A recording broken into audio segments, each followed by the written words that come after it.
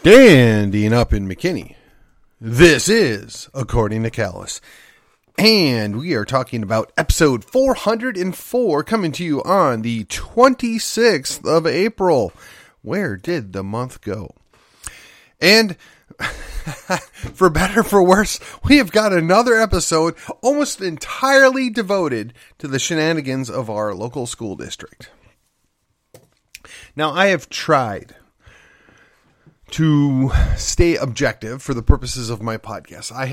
I've tried to be objective on how I look at things. I mean, I call them as I see them, but I want to give people the benefit of the doubt. I want to be fair. You know, and I am the fool that still believes that fair play is the way to go. The Marcus de Queensberry rules, if you will. But I wonder if Trump wasn't on to something. So, before we get into the show, let me like, share, and subscribe to the show. Let me remind you to do that. Every little bit helps. I'm not quite sure what's up with the algorithm. It's been interesting. Some days I get 200 listens, and the other days I get 1,400. Who knows? All I can say is I'm here. I'm not going anywhere. I'm me. I'm going to continue to be me. And that's not going to stop. It's just not going to stop. So I watched the school board public commentary tonight. Had other things to take care of, so I couldn't be there in person. And a couple of my friends were there, and they spoke. Did a good job. And I got to say, the board meeting, the public comments, if you will, was about evenly spaced, right? Let's say about half and half. Speakers for, speakers against.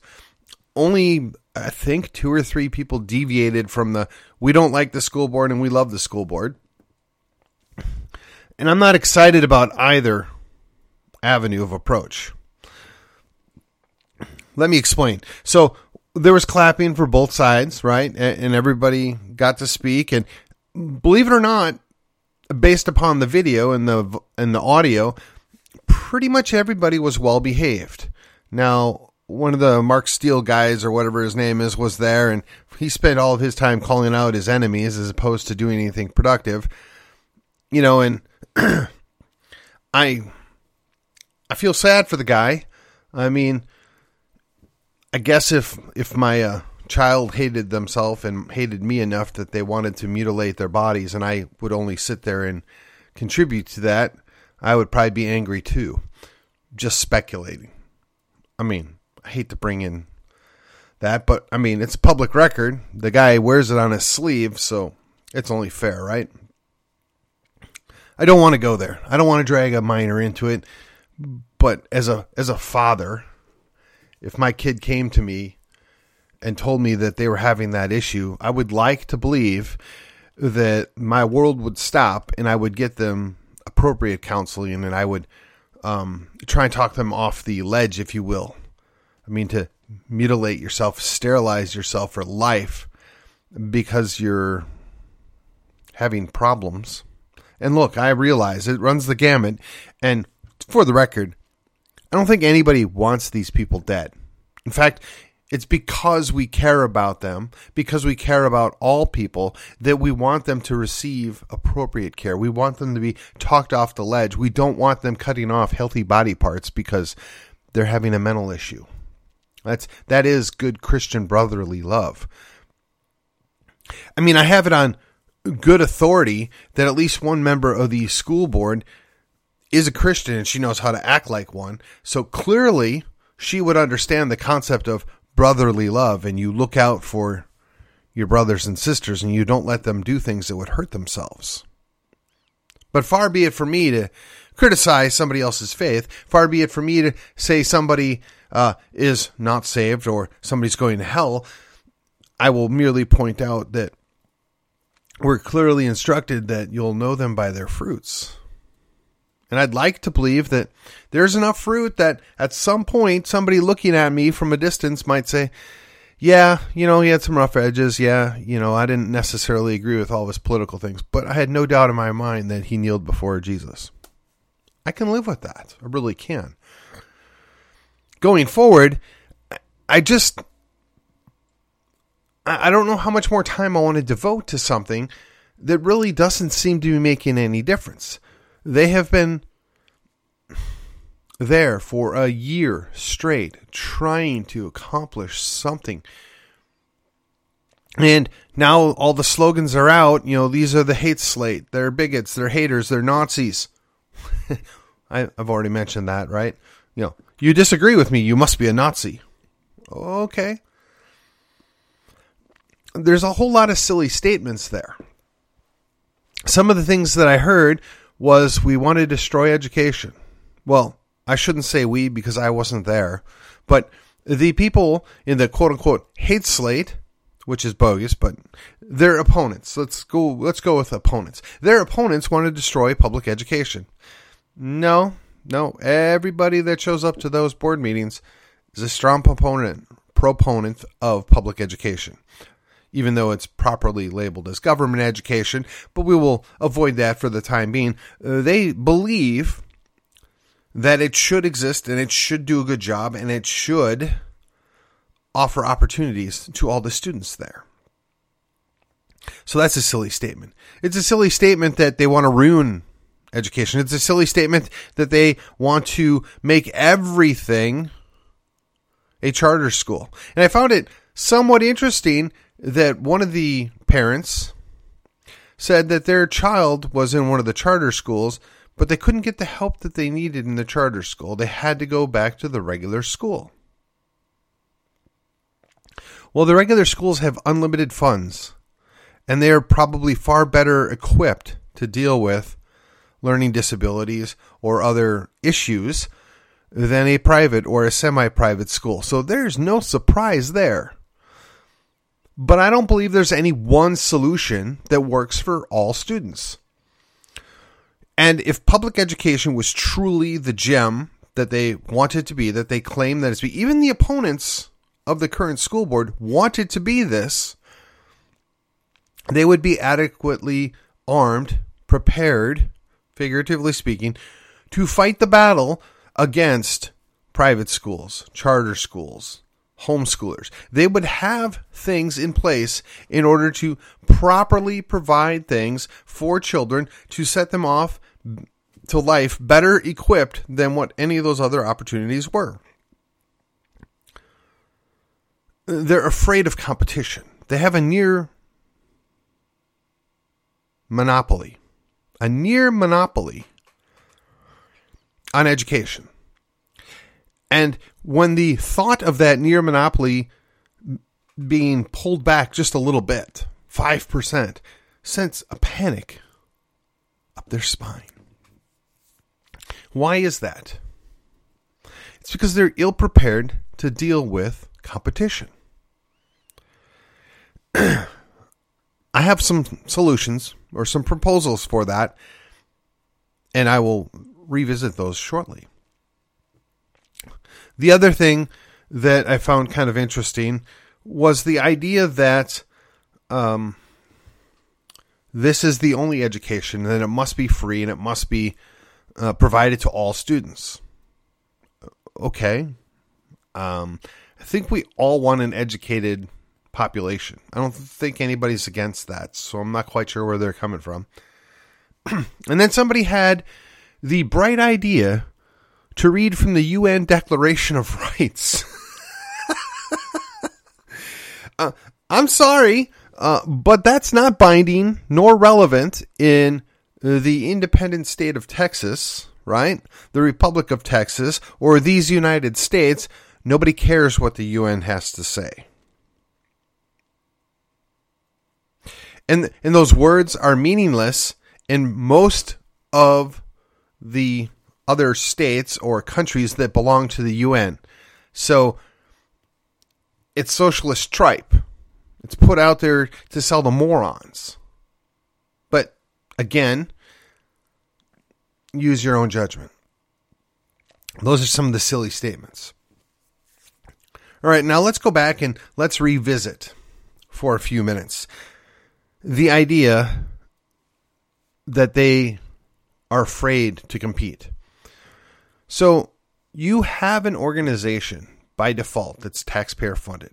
You get X amount of money regardless of how many students show up in your school district. You get more money for more students. You can sign up and participate in other programs, which gets you even more money. And let's just say hypothetically, and I don't know what the actual number is, and really it's not relevant because this is a thought experiment here, folks. You're getting $10,000 per student. And again, don't get lost in the detail. Just follow me here for a minute.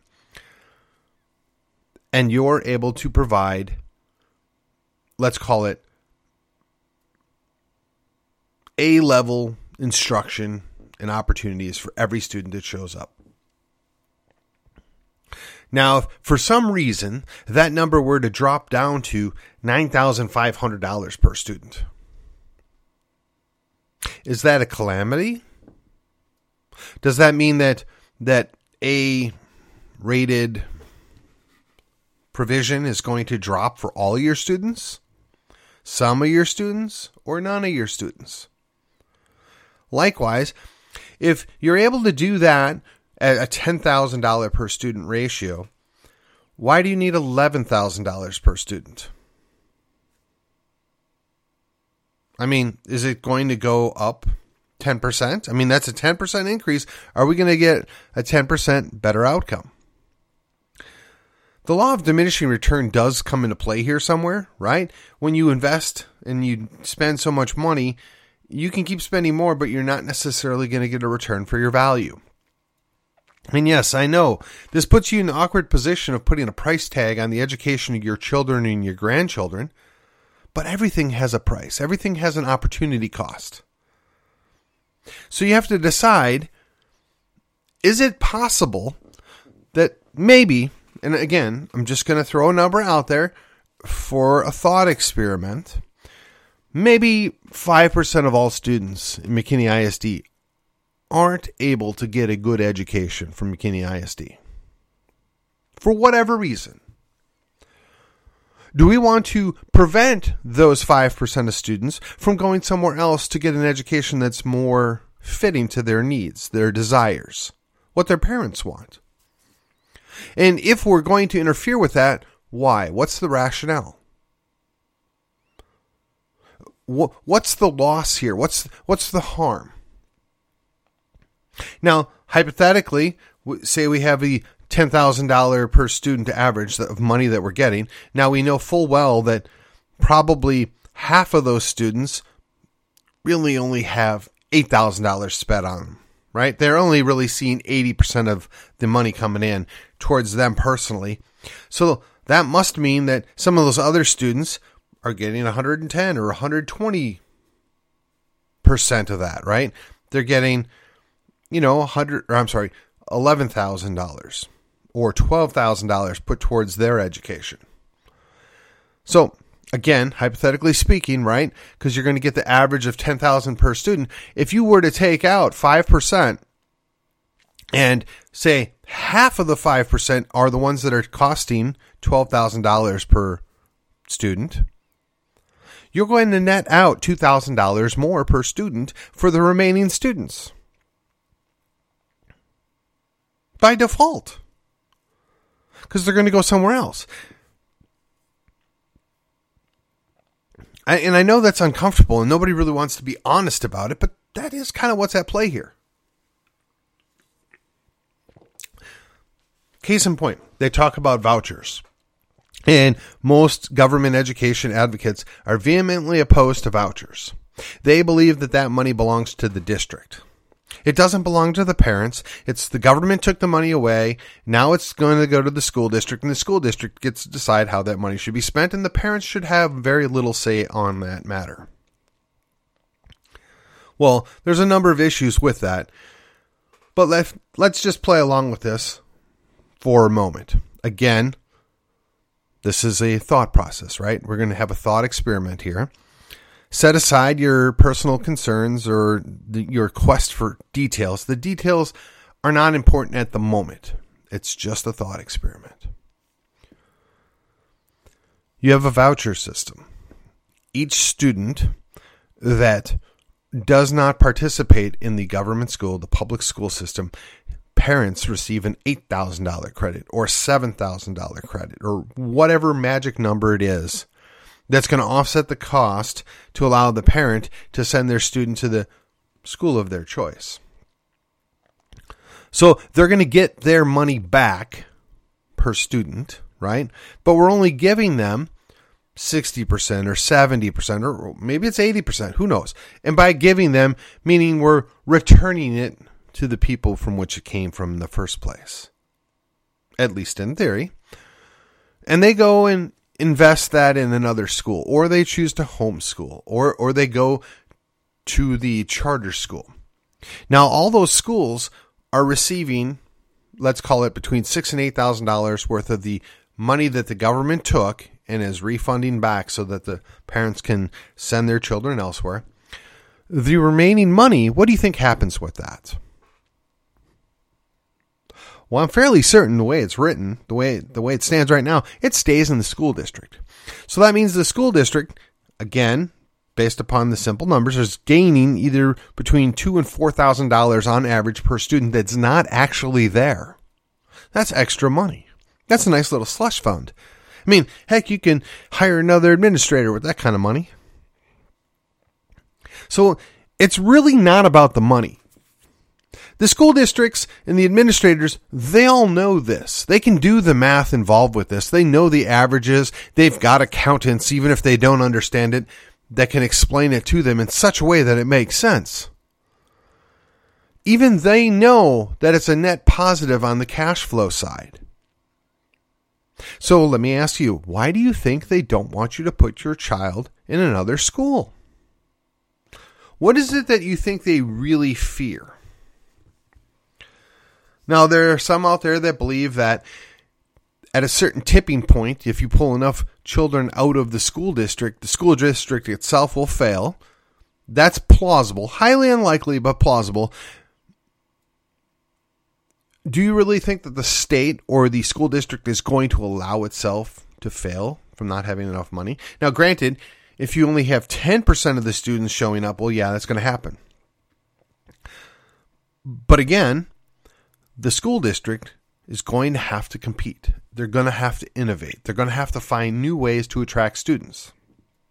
Remember, I said we're going to revisit that. So that's not a likely outcome. It's plausible, it's a possibility, but it's not very likely.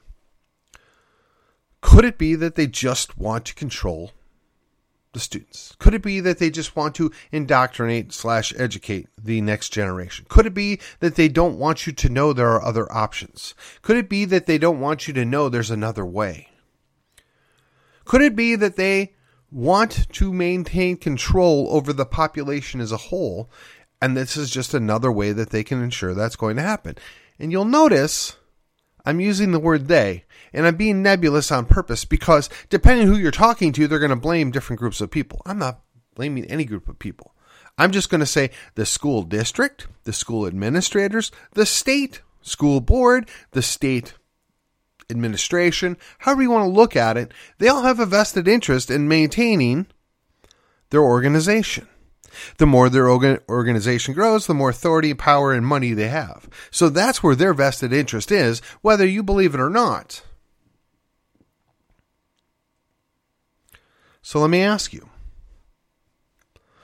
Now that we've established that the school district's not going to blow away in the dust, we've established that realistically 5 to 10% of the students could get a better education somewhere else with specialized care, and they're only going to get a percentage of their money back from this deal. Now let's look at what's left. Let's say, again, this is a thought experiment. Don't get lost on the details. Focus on the concept. Let's say there's 20,000 students. You've now lost, we're just going to say 1,500 students out of your 20,000 students. Now, they really should be thought of as customers or clients as opposed to reportees, but whatever. You're aware that when you lost your percentage, right? We're going to go with 7% or 7.5%. You lost that. There was a little bit of financial sting, but really on the whole, you netted out okay. But you don't want to lose any more students. In fact, you want to pull some of them back or maybe attract other students from neighboring districts because you're going to offer things. So this is where we're going to get back into they want to destroy public education. They want it to blow away in the wind. Well, okay, like I've said in the past, personally, me, in a perfect world, there would be no need for government education, but we're not there. It's not going to happen. We accept the world that we're in. So be that as the case, how can we make government education the best it could possibly be? Well, one, in Europe they have a tracked system. And they actually tried that on me when I was in middle school. They tried to track it, right? We're going to put the troublemaker students in this kind of track, this group here. We're going to put all the average, right? The standard deviation left and right, maybe 2 standard deviations left and right. They're going to go into the standard classes.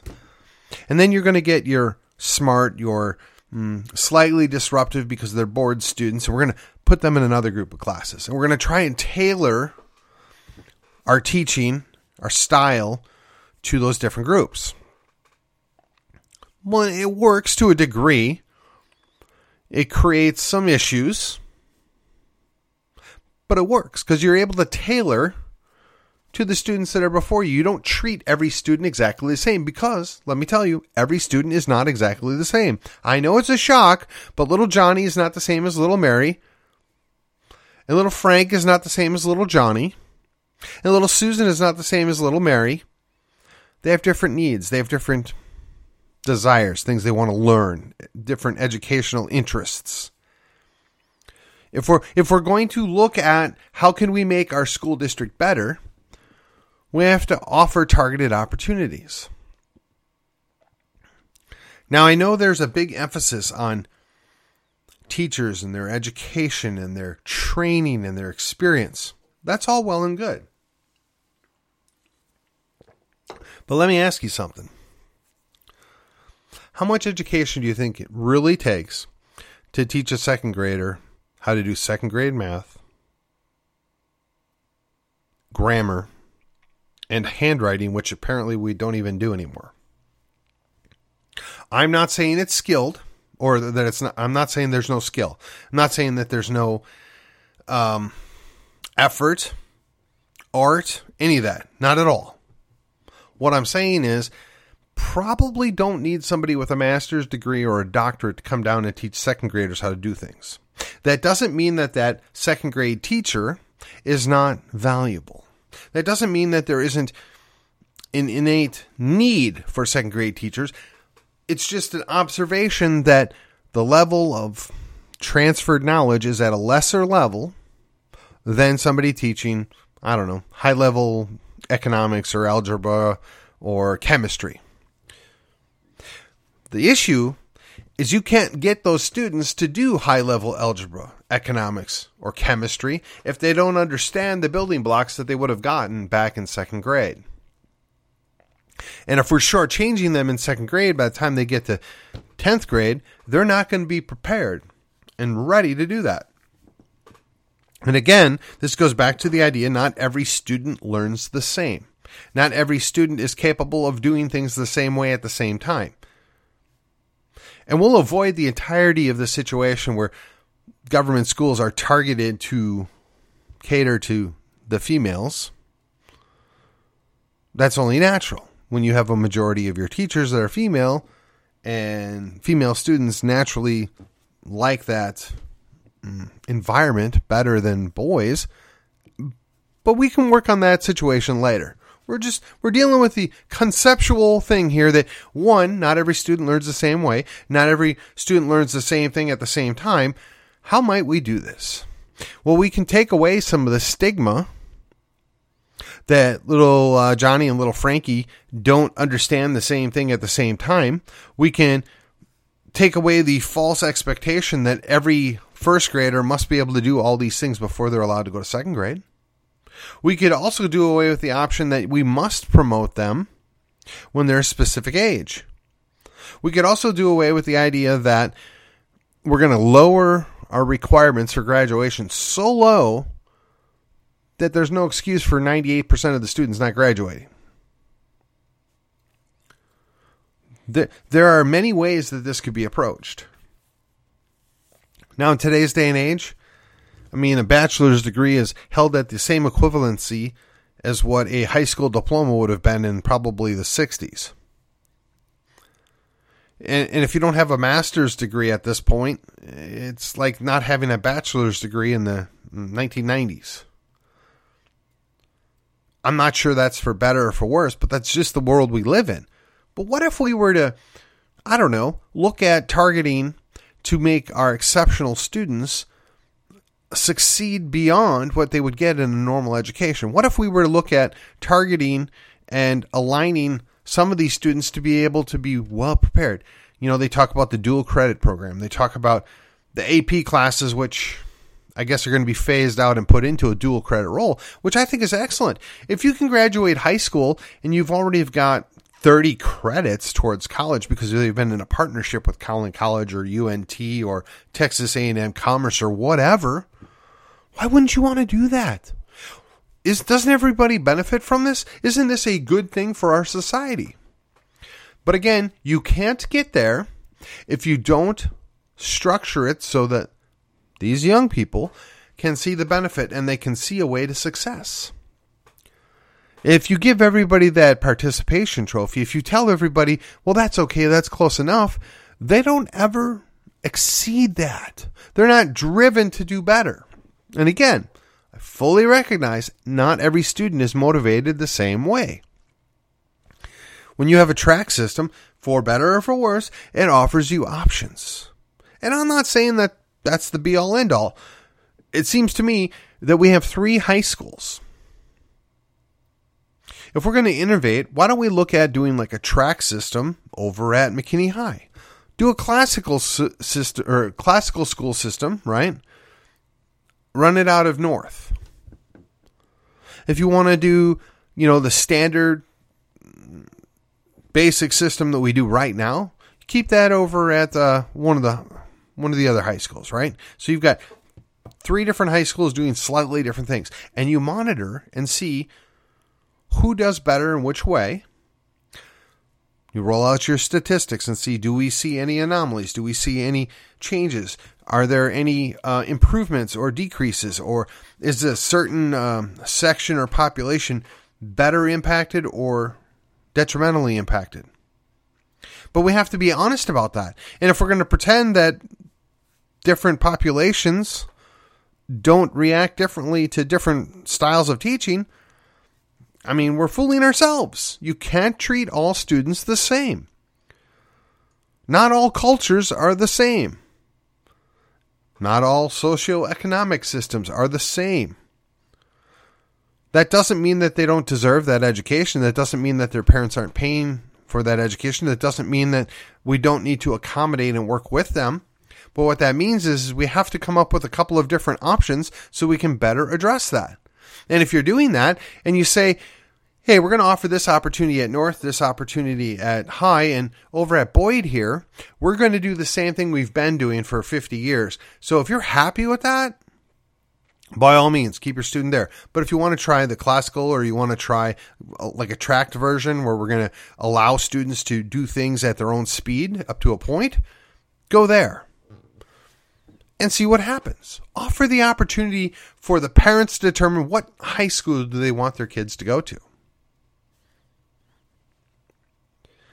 And I know what that means. That means you're going to have to reconfigure. That means you're going to have to readjust your student population. You're going to have to readjust where your teachers are deployed. That's okay. That's their job. How many people do you know that have careers that have to relocate every couple of years? I know quite a few. How many that lose their job and they have to relocate? I know quite a few. You're working in the school district. You're not going to go to this school anymore. You're going to go to that school. Yeah, it's 5 miles down the road. Get over it. I mean, look. And while we're on it, one last thing, one last fallacy, right, that I have to refute. Nobody is hating on the teachers. I would go so far as to say that whatever success that we have documented in McKinney ISD has far more to do with the devoted staff and teachers of each and every school that they work in than anything the administration or the school board has to do with it. I would say that they accomplish that in spite of the school board and the administration. I don't think I'm going too far on a limb here, because I got to tell you, the vast majority of those teachers and those staff members, they like getting paid, but they feel called to that job. And if they don't, they leave. That's why you lose teachers, because they realize they didn't make the right choice. This isn't what works best for them. You shouldn't hold that against them. I applaud the fact that they say, you know what, this doesn't work for me. I'm going to go do something else. And you open up that opportunity for somebody else that might come in and do a better job.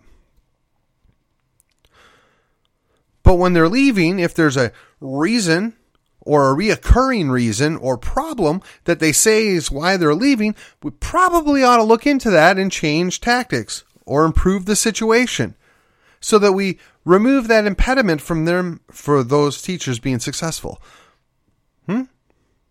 I mean, this is all basic logic. This is how you would run a business. This is how you would treat your coworkers.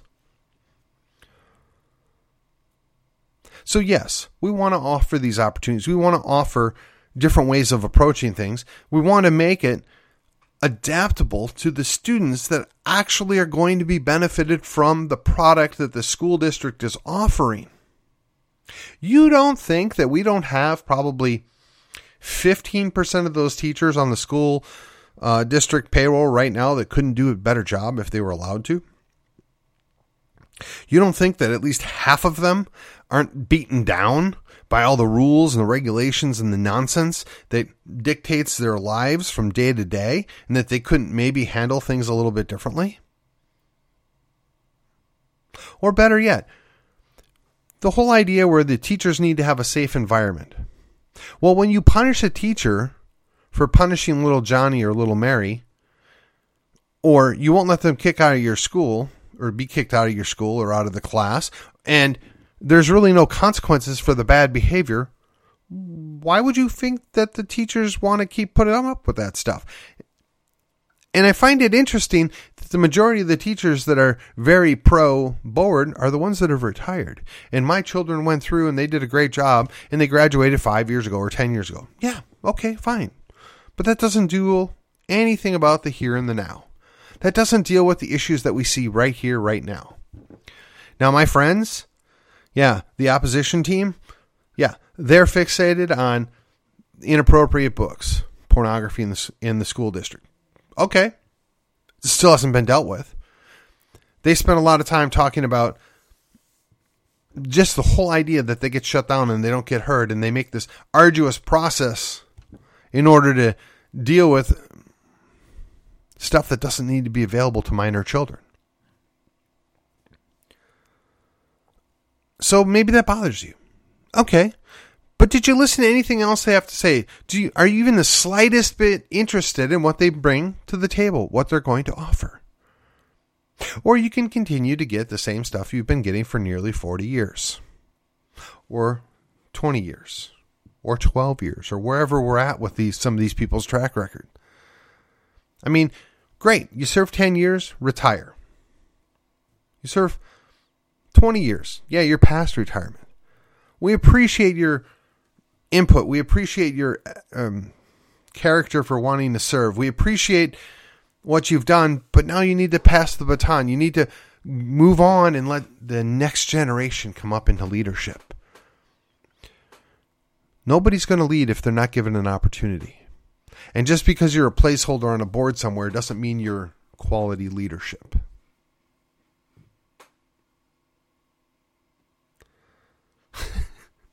What it means is that we need to be nice enough and kind enough to thank you for your service and encourage you to pass the baton and move on. You can say all you want about people being crazies or not caring or make up whatever hyperbolic situation, doom and gloom you want. But I can assure you, anybody that's running for school board wants what's best for the children. They want what's best for the district. Now, you may not agree with some of the things that they believe is going to make it better. I can respectfully go along with that. I may think you're right. I may think you're wrong. I'm not super animated about any one specific issue because I myself, this isn't my thing. This isn't the thing that my life dwells on. Although listening to the last couple months of my podcast, you might think otherwise. But the reality is it hits very close to home. Every child that graduates, if they can't think for themselves, if they don't understand the world around them, if they don't have a general idea of what our country is, what our state is, where they come from, what they're going to do, and the opportunities that still exist for them to take advantage of as individuals in a mostly free country, and then have the tools that they learned and picked up in their education system, we have done them all a disservice. Now, I heard that, some people are upset because their version of God doesn't, mesh with their version of God, right? Meaning the opposition's version of God doesn't jive with their version of God. Pretty sure it was Bob Dylan said, you got to serve somebody. I myself, I am fully content with every person out there serving God. I would prefer they serve the God that I serve, because if they don't, they're going to end up serving government, or they're going to end up serving some other false god, because everybody serves somebody, even if that false god is you, because you serve yourself and you alone. That level of selfishness doesn't work well for a society. Just saying. And with that, I've gone a little long, but I hope it was worth your time, worth your while. Following up on the interview that I put up yesterday, I highly encourage you, go back. If you haven't already, go back and listen to episode 403. It's about 35 minutes long total. It's the interview with a guy that had the audacity to speak the truth to the school district, and they banned him for life. And it was only when the TEA stepped in and said, yeah, you can't do that they backed off. Check it out. It's an interesting story. Well worth your time. And with that, this has been According to Callus. And like I said, you can help me help you get the word out. Like, share, subscribe to the show. Follow me on the, social medias. All right, at According to Callus. I got a Telegram channel. I'm at Gab. I'm at MeWe on occasion, and I'm still on Facebook. You can follow me at whatever your favorite podcatcher is. And if you're feeling particularly happy with what I've been doing, do me a favor. Rate and review this show. Help me out, and I will see you on the other side.